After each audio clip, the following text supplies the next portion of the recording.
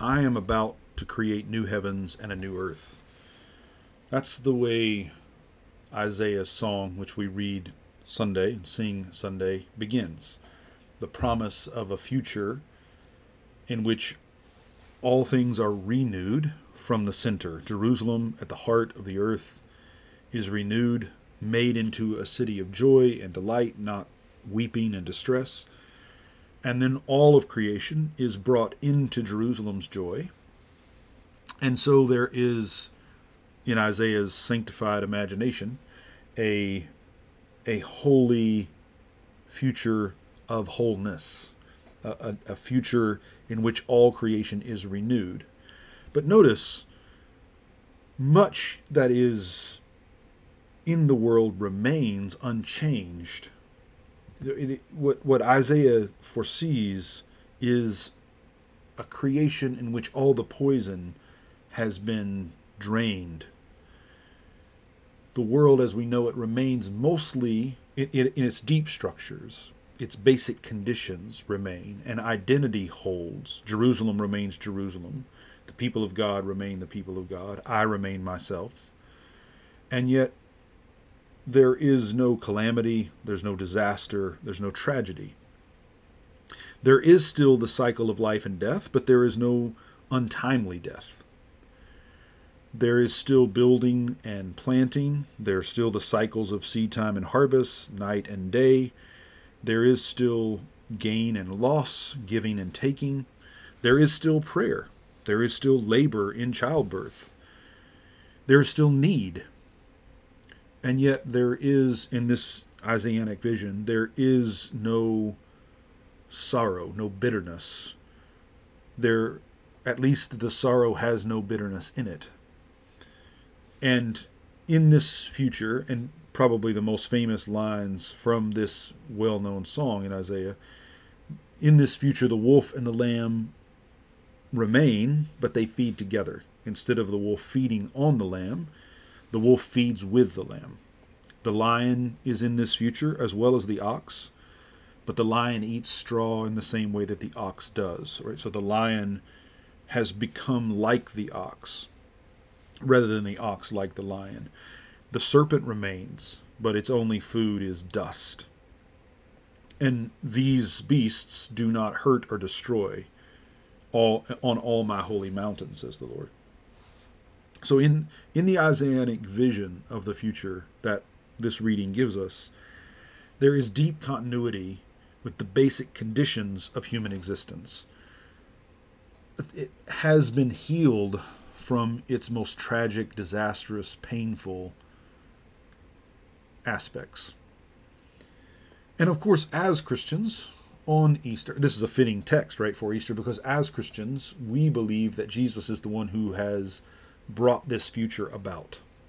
That he has brought this future into reality. He has made it present.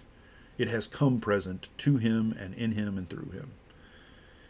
But what I want to focus on today is the ways in which Jesus' fulfillment of that Isaianic promise, Jesus' meeting of that expectation, accomplishes more than Isaiah imagined and brought about changes that Isaiah could not have imagined, or at least those who heard Isaiah could not have imagined. I think there's a way of reading this in which Isaiah knows more than he's letting on. That the text, if we can talk this way, the text of Isaiah is suggesting something more than it seems to be suggesting. Because if you stop and think about it for a moment, what kind of changes would make it possible for the cycles of light and dark, life and death, seed time and harvest to remain, and yet there be no calamity? There be no tragedy. How is it that could hold true? I think Isaiah is inviting us, by the way he's imagining this future, he's imagining us to consider what would have to happen for the wolf and the lamb to feed together. What kind of change could bring that about without effacing the identity of the wolf or the lamb, the ox or the lion, Jerusalem or Babylon or any other city, Israel or any other people? This, I think, is already hinted at in Isaiah. What Jesus brings about, and this is what the first Christians learned to their surprise and in some ways dismay, is that Jesus brought about that future, but it affected deep, deep, deep shifts, far deeper shifts than they could have anticipated or would have wanted, probably. At least if they had been asked what it is they wanted in the beginning. So Rowan Williams, we're going to turn to the gospel text in just a moment. Rowan Williams has a fantastic essay called Between the Cherubim. It's in his collection of essays on Christian theology. This essay, Between the Cherubim, is subtitled The Empty Tomb and the Empty Throne. And it's a meditation on the empty tomb. And I want to return to some of what he says about the empty tomb as an empty throne at the end of the talk. But I actually want to begin with the very end of his essay. He makes a reference to an Anita Mason novel. I'm not going to... I realize just now I don't remember the title of the novel.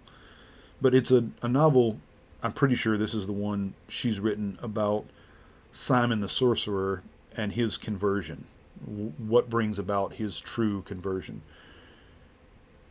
Don't quote me on that, but I'm pretty sure it is. Anyway, in that novel, there's a line, Williams quotes it, "There is a kind of truth which, when it is said, becomes untrue. There is a kind of truth which, when it is said, becomes untrue." Then Williams, commenting on that, says, "The theologian's job may be less speaking the truth in a context such as this." In other words, when you're talking about the empty tomb, when you're talking about Easter, the theologian's job may be less speaking the truth than the patient diagnosis of untruths and the reminding of the community where its attention belongs. So I want to say, I think our reflections on Easter, our Easter sermons, our Easter songs, our Easter prayers are often far too accommodated to the world as we know it. We tend to imagine Easter in ways that make a kind of affective or even sentimental sense, as well as rational or philosophical sense. We talk about it as a kind of glad reunion, someone who, against all odds, has survived. And William's words here, I think, it's a good caution, right? We need to diagnose what are ways of speaking that are not faithful. I want to name 3 very quickly. And then, with those warnings in mind, come back to the gospel texts. And I think you'll see why we have to be careful to avoid this way of talking about resurrection and the empty tomb. The first is that Jesus didn't really die. And of course, no one says it quite like that. But I do think we are always at risk of leaving the impression that Jesus survived death, or that Jesus, his body ceased to breathe, but he personally remained very much immortal and went about his work in the quote-unquote spirit realm, so that death there has no teeth, right? That there's no sense of finality to it, that there's a time in which his body is not responding to external stimuli, but he personally remains viable, a kind of life after death or immortality. And I don't want to dismiss that out of hand. I mean, there's a reason that the church has found its way into some of that language, but the way in which we mean it, I think, is deeply problematic, because we are often framing Good Friday as not only something God wanted to happen, it fits somehow in the mechanisms of salvation, but also as something not that tragic or disastrous, because Jesus, in fact, wasn't suffering much. He wasn't really dead. Another way of talking that I think we want to avoid, or at least handle very cautiously, we want to diagnose it as a potential sickness, is when we talk about Jesus coming back to life. And that, I think, is just a mistake. Jesus does not come back to life. Again, there's a reason we talk like that. It does kind of gesture in the direction of something that's true. Jesus is not dead, but living. I mean, Scripture itself will talk in those ways. But it's going to leave the wrong impression if we talk about him coming back to life. So we don't want to say that he didn't really die. He was dead. He did die. And he didn't come back to life. Something else happened to him. Something truly mysterious. Something new happened to him. Something that doesn't simply fit in the patterns of what we already know about the world. And then, thirdly, we don't want to talk about the empty tomb as a proof. And we often fall into this error, I think, suggesting that we know that Jesus was raised from the dead because the tomb was empty and was found empty.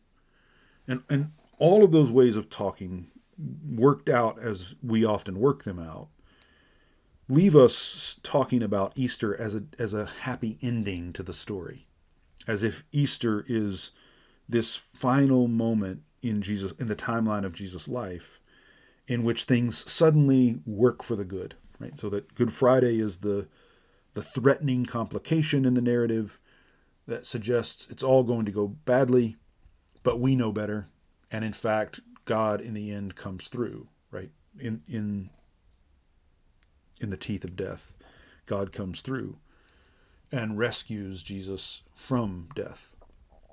But that is not what Scripture actually says, or the Christian tradition, in its wisest and truest, actually says about what Easter is. And Easter is far more disruptive, unsettling, overturning, overwhelming, glorious, mysterious than we often allow. So with that in mind, let's come to the gospel texts. First, Luke 24. You can, in the lectionary that we use, or that I'm using for these reflections, these gospels you can choose one or the other. But I want to talk about them both and show the ways in which they're gesturing in their own way. They're pointing to the same truth, which is how unexpected and unexpectable the resurrection of Jesus is, and how the newness it brings about is radically new and absolutely new. So Luke 24, on the first day of the week at early dawn, the women who had come with Jesus from Galilee came to the tomb, taking the spices that they had prepared. They found the stone rolled away from the tomb, but when they went in, they did not find the body. So and this is true in all of the gospel accounts of the resurrection morning, of people coming on the tomb, the event having already happened. And that is a clue to the fact that what happens with Jesus happens not merely in time, but to time. The resurrection is not something that happens to Jesus after his death. It is an event like the creation of all things and like the consummation of all things, like the coming of Jesus that is the setting right of all things, his appearing, as Scripture talks about it. Resurrection is mystery. So for a long time, there was, in evangelical circles and arguments, there's the issue about belief in the resurrection was framed as belief in a literal resurrection or a metaphorical one. Right? Either you believe Jesus was raised from the dead, literally, factually, historically, or you're liberal and you believe that it's a metaphor. And there's a kind of stunning John Updike poem, 7 stanzas on Easter, which he says, let's not mock God with metaphor. If Christ was raised at all, it was as his body, the amino acids rekindled. But what Scripture says is even more startling than that. Yes, it is true. Jesus' resurrection is not a metaphor for something happening in the minds and hearts of the disciples. That's certainly true.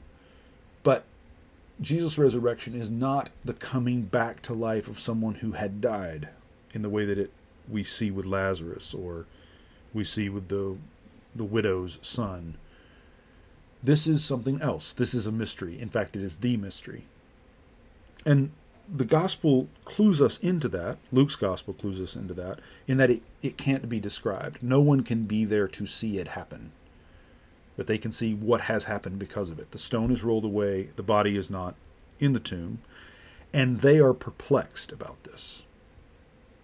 They're perplexed. And suddenly 2 men, maybe 2 angels, maybe 2 saints, are in dazzling clothes beside them. The women are terrified and fall to their faces on the ground.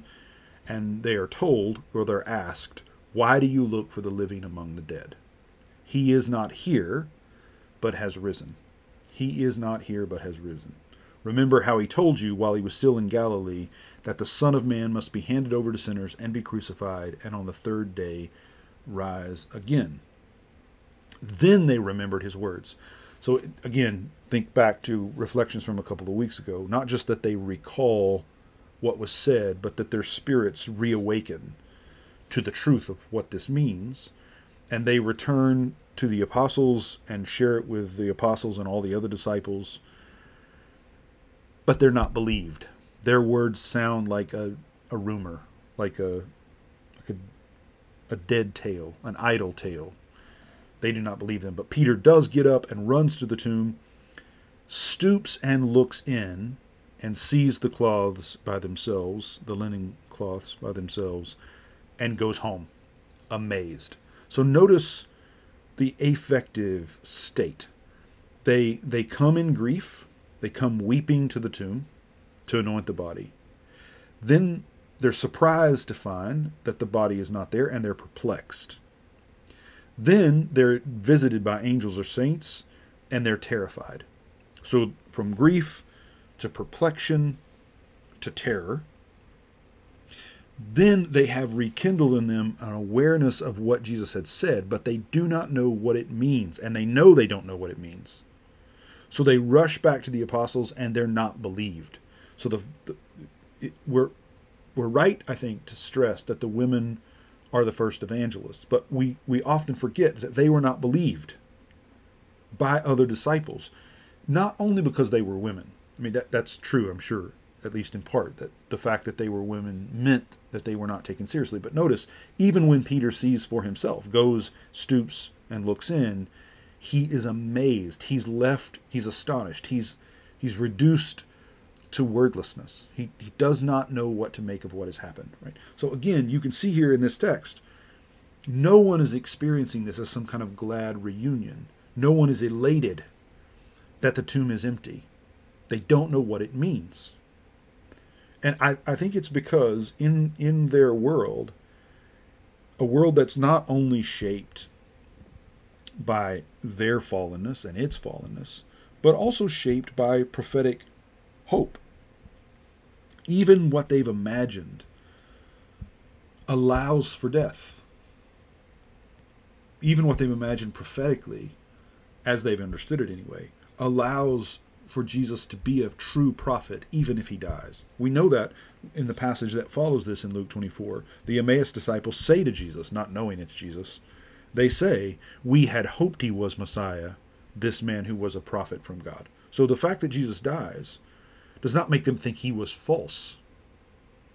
Because even in terms of their hope, never mind their hopelessness, never mind their faithlessness, even in terms of their faith and hope and love, they still assumed that the world God has made is a world in which death happens, a world in which loss happens, a world in which absence is unavoidable. And so the empty tomb for them, they cannot make sense of it. They don't know what to make of it. So let's come to John 20, which I don't think we should read as somehow at odds with Luke 24. I don't think we should feel pressured to make them agree, to harmonize them in any way, even though the focus in John is on Mary Magdalene in particular, rather than Mary and Joanna and Mary, the mother of James, and other women. They focus specifically on Mary Magdalene. But listen to her response to the emptiness of the tomb. Early on the first day of the week, while it was still dark, and that's, I think, an important detail, right, that Easter has happened, but it has happened in the dark, right? Mary Magdalene came to the tomb and saw that the stone had been removed from the tomb. Right? And both Christmas and Easter, as well as Jesus' death on the cross, all of this stuff happens in the dark. And that's vital, right? Early on the first day of the week, while it was still dark, Mary Magdalene comes to the tomb and sees that the stone has been removed. Right? She gets there, but it has already happened, as I said.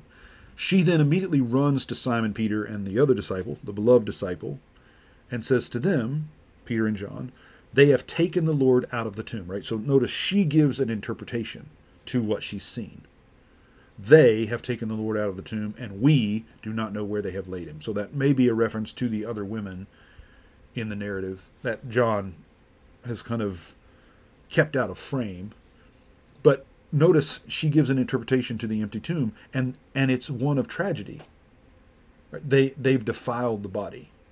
They've taken the body away. Then Peter and the other disciples set out to the tomb. They run together. John gets there first but does not go in. Peter gets there later and goes past him into the tomb. Then John comes in, and John sees not only the cloth and the linen wrappings, but also notices that there is a piece that's been, the cloth that was on Jesus' head is rolled up in a place by itself. And when he sees this, he believes, right? So Peter had seen this, but when John sees it, he believes. We don't know what he believes exactly, because we're told they did not understand the scripture that he must rise from the dead. Meaning, as with the women, the disciples, even standing in the empty tomb, don't know what it means, and they return to their homes. And that language, again, both in Luke and in John, is a reminder to us that they're going back to the world as they've known it. They're going back to a world whose deep structures, whose basic conditions remain unchanged. But Mary stands weeping outside the tomb. That in these tears, there are the seeds of a different possibility. But the disciples go back home, they return to the world as it is, they accept the conditions of things. Amazed by what they've seen, but they accept the conditions. Mary does not quite accept them. She's weeping. And as in Psalm 126, those who go out weeping, bearing the seed, the gift of tears is creating possibilities for her. And she also bends over and looks into the tomb. And this I think is critical to understanding what the scriptures have to say about Easter. It requires a bending of perspective. You cannot see what is happening here standing like you've stood. You have to bend. You have to turn to see it. So she bends over and looks into the tomb, and she sees two angels in white sitting where Jesus' body had been. And they ask her a question, "Woman, why are you weeping?" So in both Luke and John, you get questions from these angels. Questions to the women, or in this case the woman. What are you doing? Why are you weeping? Why are you looking for the living among the dead? And these questions, of course, should call back to mind the Eden story, the story of Eve, and God's question, as well as the serpent's question. And notice she says, "They have taken away my Lord, and I do not know where they have laid him." So she remains disturbed by what she first encountered. And Peter and John have come and gone without comforting her. They've come and gone without offering any consolation. And she remains there in her disconsolation in the empty tomb, and responds here not by falling on her face as Luke describes, but simply saying that she's in grief because the body of her Lord has been taken away. As soon as she says this, she turns around and sees Jesus standing there. So this is an indication, I think, that she senses a presence behind her. And in the book of Revelation, this happens, right? That where John will be facing and then suddenly turn to see. And so, he hears that there's going to be a lion, the Lion of the tribe of Judah, but he turns to see the lamb. So here she makes her own confession, they've taken away my Lord, and then she turns and sees Jesus, but she does not know it's him. And this is again a clear indication that she is in a different realm. She has moved into, reality has shifted around her, and she doesn't know it. Because she's in the presence of the one she desires, but he does not appear to her as she remembers him. And Jesus asks her that question again. Woman, why are you weeping? Whom are you looking for? And this question shows us, right, that what Jesus is doing is altering creation, making creation new, in a way that calls what we think we've known of creation into question, including the identity of those we think we know, what we think we know about them. Supposing him to be the gardener, she said to him, Sir, if you have carried him away, tell me where you have laid him, and I will take him away. So then she relaxes a bit, or seems to relax into, maybe this is not something Jesus' enemies did to defile the body, but maybe he simply had to be moved. Tell me where you've laid him, and I will take him away. But the I she is taking away is a corpse. And then Jesus says to her, Mary. He just speaks her name. And in saying her name, it awakens her. She turns. Now, of course, she's already facing him. But now she turns and says to him, Rabboni, teacher. And Jesus' response is telling, do not hold on to me. Now, nothing is said in the text about her grasping him. Nothing is said about her falling and throwing her arms around him. But I think that what we're meant to hear here is that when she calls him teacher, there is a kind of recognition, but it's a recognition based on what she has known of him, her grasp of him, and her grasp of herself as his student, as his disciple. So what Jesus is doing is saying, no, the newness I'm bringing about is more radical than you're allowing. I am not who you have known me to be. I am, but I'm also not whom you've known me to be. The change I'm bringing about is more destabilizing and disorienting than you're able to accept. So don't cling to me, because I have not yet ascended to the Father. Go to my brothers and say, I am ascending to my Father and your Father, to my God and your God. And she goes and announces to the disciples, I have seen the Lord. And she told them that he had said these things to her. So she's the apostle to the apostles here. And what she announces is the seeing of the Lord. And I'll come back to that in a couple of moments. What I want to stress, though, before I move on, is the ways in which this is, for all of them, for Peter and John, for all of the women, the Marys, Joanna, it is profoundly disorienting, upsetting, subversive, overwhelming. They are not meeting this with simple gladness. They're not, in fact, they're not joyful at all. And in the moment that Mary is joyful, when she recognizes Jesus, teacher, notice she doesn't call him Jesus, she says teacher, she's grasping for a way of relating to him that is familiar to her. There's a kind of over-familiarity. And almost like Saul grasping for Samuel's cloak, she's grasping for what she's known of Jesus, trying to hold on to the Jesus she remembers, and is told she must not cling in that way. In All Things Beautiful, in the chapter on Easter, I tried to get at some of this sense of Easter as the unmaking of the world as we've known it, and the remaking of the world as we know it. So let me read just a bit of that chapter.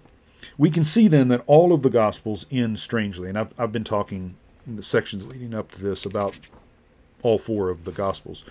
All of them end strangely, and we know why. The evangelists, like the figures in the story, are striving to come to terms with the fact that Jesus has been raised from the dead. The women who flee from the tomb are not the only ones who are afraid. The evangelists know the fear, too.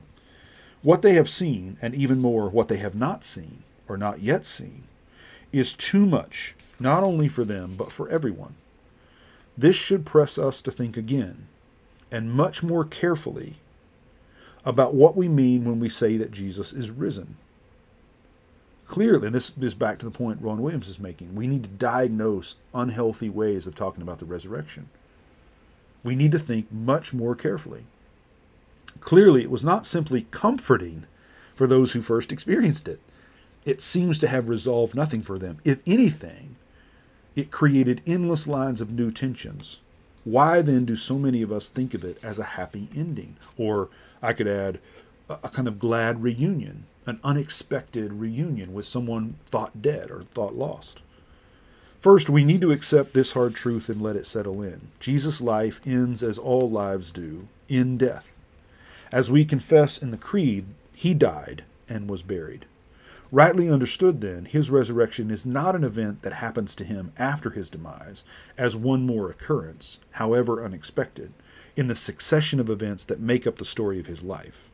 As Rahner says, resurrection is definitively not a return to the limits of a life restricted by space and time and the facts of biology. Right? Jesus is not coming back to life. He's not coming back into the world as it was, or even into the future Isaiah imagined. He's coming as a future even Isaiah's imaginings could not grasp. Isaiah's divinely inspired imaginings could only gesture toward what, in fact, Jesus accomplished. The Easter story is not an account of the unexpected final phase of Jesus' historical career. Instead, it is the story of the salvation of Jesus' entire life and ministry, including his death and his being dead. As Robert Jensen says, resurrection does not mean that my life starts up again. It means that the life I lived is eternally presented and interpreted within the community of God. Jesus is who he is because he lived this life and died this death, and he is raised. Death was not merely an interruption for him, and his resurrection was not a resuscitation. He did not come back to life. He was not raised from the dead in the sense that Lazarus was, or as some believe John the Baptist had been. He was raised from the dead in a unique sense, the first fruits of those who have died. 1 Corinthians 15, which is New Testament reading for Sunday. Now, the life he leads is not the continuation of his human existence, but its eternal fulfillment, its salvation, its deification. And I'm quoting Rahner again. This earthly life of Jesus is not, after all, simply past and gone. It is. It is completed and eternally valid. It has itself been accepted by God and acknowledged as real from the human subjectivity of Jesus. It has been gathered out of the mere flux of earthly time into the now of eternity and taken into irrevocable possession, the real nature of the heavenly intercession of the risen Christ with the Father. Jesus' life in its entirety is what makes creation creation. That's the mystery that we've been talking about. In other words, the resurrected Jesus does not remember what he once did and act now in ways that are faithful to those memories. He has not left his earthly occupation behind and taken up a new one, nor is his heavenly occupation the mere prolongation of his earthly one. Rather, his intercession for us is eternal. So I can keep reading, but there's something disastrously weird about reading from your own book. But I think you get the sense, right? That this is what I'm trying to argue. That, and not just me, I mean, I'm here arguing that this is what the scriptures teach and what the Christian tradition at its wisest has said, that the resurrection is not a resuscitation, it's not a coming back to life, it's not a happy ending to an otherwise bad few days. It is the remaking, and in fact the making, of all things. It is the enactment of creation as God intends it, and has always intended it. Dietrich Bonhoeffer, I think, speaks to this astoundingly well, in part because he's drawing on Maximus. So let me quickly read from Bonhoeffer, and then I'll take you to what Maximus says that points to this same reality. So this is from Dietrich Bonhoeffer's Creation and Fall lectures. Let me start here. Gotta go back a page. The God of creation, the God of the utter beginning, is the God of the resurrection. The God of creation, the God of the utter beginning, is the God of the resurrection. The world exists from the beginning in the sign of the resurrection of Christ from the dead. Indeed, it is because we know of the resurrection that we know of God's creation in the beginning, of God's creating out of nothing. The dead Jesus Christ of Good Friday and the resurrected Kyrios Lord of Easter Sunday, that is creation out of nothing, creation from the beginning. The fact that Christ was dead, but did not provide the possibility of his resurrection. In other words, death is not the condition necessary for resurrection to be brought about. The fact that Christ was dead did not provide the possibility of his resurrection, but its impossibility. It was nothing itself. It was nothing itself. There is absolutely no transition, no continuum between the dead Christ and the resurrected Christ, but the freedom of God that in the beginning created God's work out of nothing.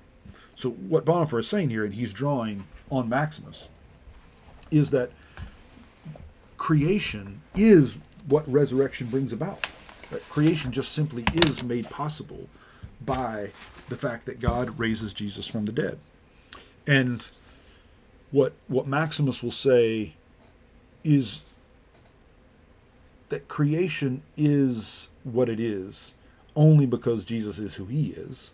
And Jesus is who he is because of what's happened to him. Let me see if I can find this. I had it in hand and now I've misplaced it.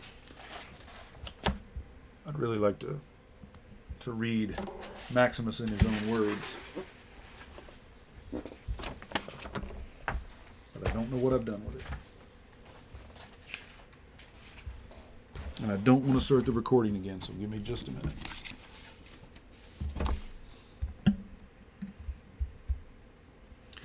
Well, I am not finding it. What in the world did I do with it?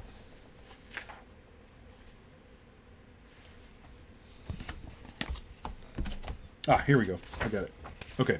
So this is Maximus. Question 59.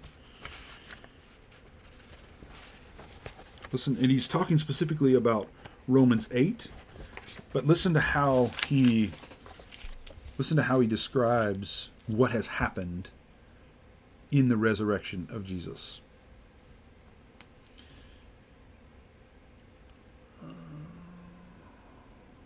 We are this is a long sentence. I've got to find a place to start it.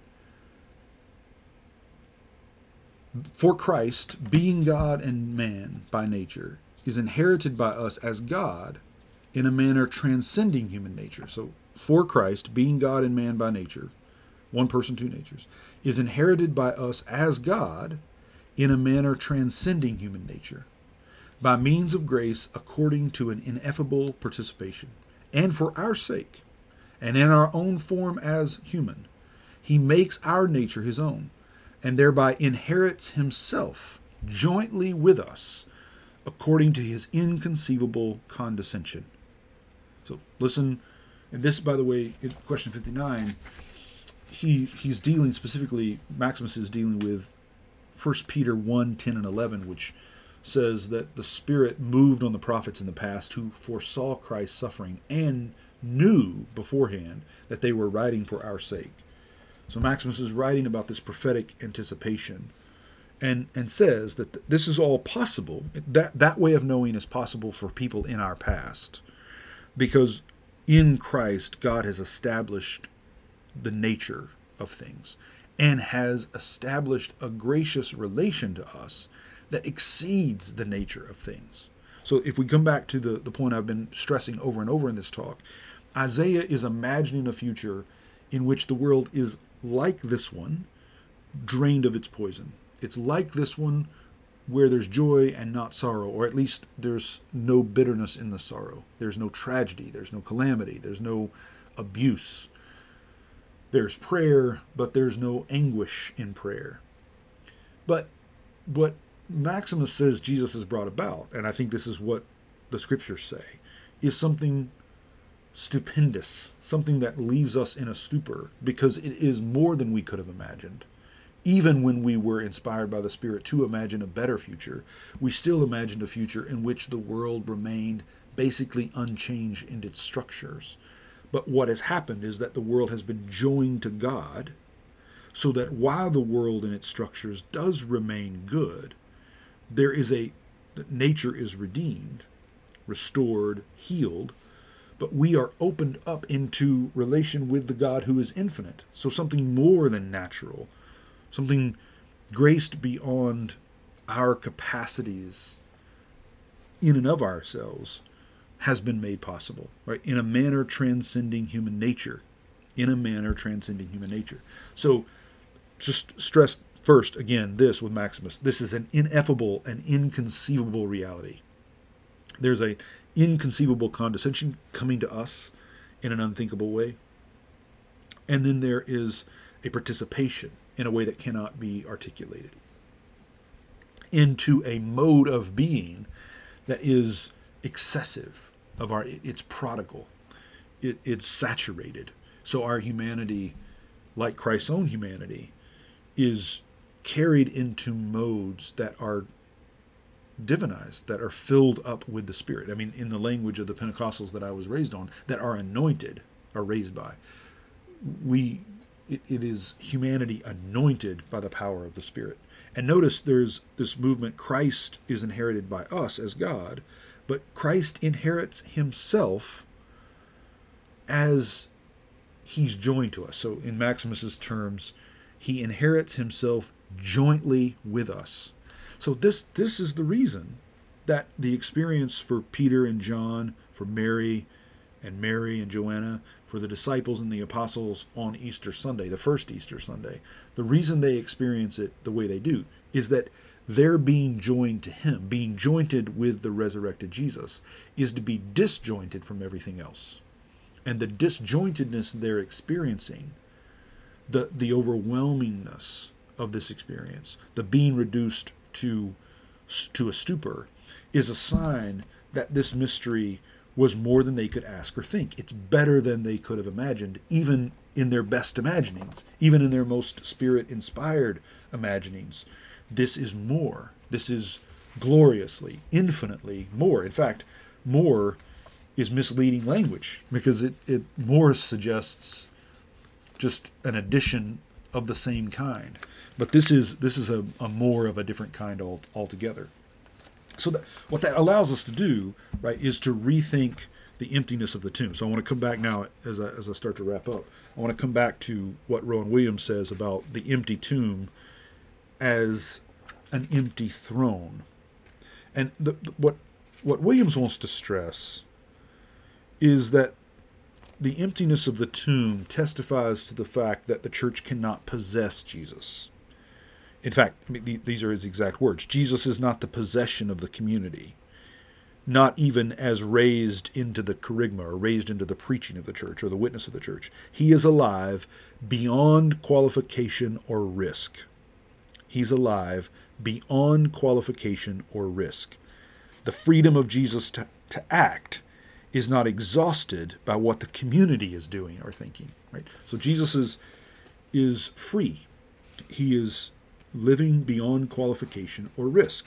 He's living in the life of God. He's living the infinite life of God. This man, Mary's son, Pilate's victim, Judas's friend, this man is living the infinite life of God with us and for us. And so Williams closes that meditation, that chapter, by saying the central image of the gospel narratives is not any one apparition, but the image of an absence. The image of an absence. An image of the failure of images, which is also an absence that confirms the reality of a creative liberty, an agency not sealed and closed, but still obstinately engaged with a material environment and a historical process. The image of an absence. And what is Williams saying? That the empty tomb is not a proof, it's a sign. And what's it a sign of? It's a sign that Christ is not here, he's here.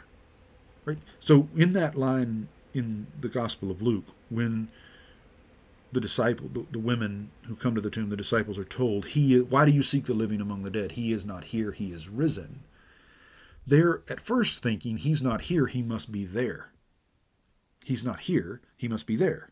And the angels immediately, or the saints, whichever they are, immediately call up this reference to Galilee. And so at first they're thinking, oh, he's not here in this tomb. He's out there somewhere in the world. But that is to leave the world too much unchanged. What Mary finds out in John's gospel, and this is what John is narrating, is that he is not here. He's here. And it's only when she makes that second turn, it's only when he says her name, that she begins to realize, oh, he's here. And the he who is here is he as he is, not he as I remember him to be. That Jesus is truly free, free even from my experiences of him, free even from my knowledge of him. And I can't cling. I have to live. He died with open hands. I have to live with him with open hands.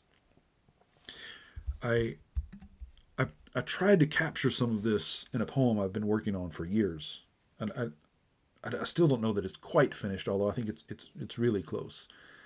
It's called The Unsealed Jar, and I'm meditating on that line, that question in Luke 24, why do you seek the living among the dead? Take, for example, this open window, or this unsealed jar, filled with nothing. Now, think, the chasm over which the Spirit broods, the gape between the cherubim, the virgin's tomb, the contracted womb. Can you see it? Emptiness is no longer empty. The grave is not a void, not to be avoided. For he is not here, standing in the crowd or out from it. He is not here, no more among the living than among the dead. He is not here, not another body in the room, but the room itself, emptied for us, an absence holding all our attention. This is what it means to live in the room that God has created, in the resurrection, the bodily resurrection of Jesus, to the right hand of God. The God who is present everywhere, Jesus bodily, personally, is present there. And he's present there as Lord. But notice in this transfiguration that happens to Mary, she first, in grief, when she's standing outside the tomb weeping, she is talking about the Lord as something she possesses. They have taken away my Lord, and I do not know where they have laid him. And she's talking about possessing him, putting her hands on his corpse. Tell me where you have taken him, and I will take him. But by the end, after she's been lovingly chastened for clinging to him as she remembers him, the witness she brings to the apostles is not, I have seen my Lord, but I have seen the Lord. And her hands are opening out. She's taking the form of the cross. She's coming to look like the Jesus she's just encountered, in that she's not possessing. She's living in the room he's made for her. This is what Robert Jensen says about God. God is roomy. God is roomy. There is room in God's life for you and for me, for all of us, for all things. And that space is what the empty tomb witnesses to. But you have to bend to see it. And you have to have your expectations broken. Easter is good news. It's the best of all possible news. But it is disruptive news. It is mysterious news. It is news that does threaten to undo everything. So that the new creation God is making, the new creation that Isaiah foresaw, is not simply renewed. It is not simply a future in which there's no calamitous death, but in which there's no death at all. And that is exactly what Paul prophesies. Right? If in fact Christ has been raised from the dead, we have hope. We have hope because he is going to reign until he has destroyed every principality every power that is against life, that is against justice, that is against truth and goodness. And he will put all those enemies down. And the last enemy to be destroyed is death. Come quickly, Lord Jesus.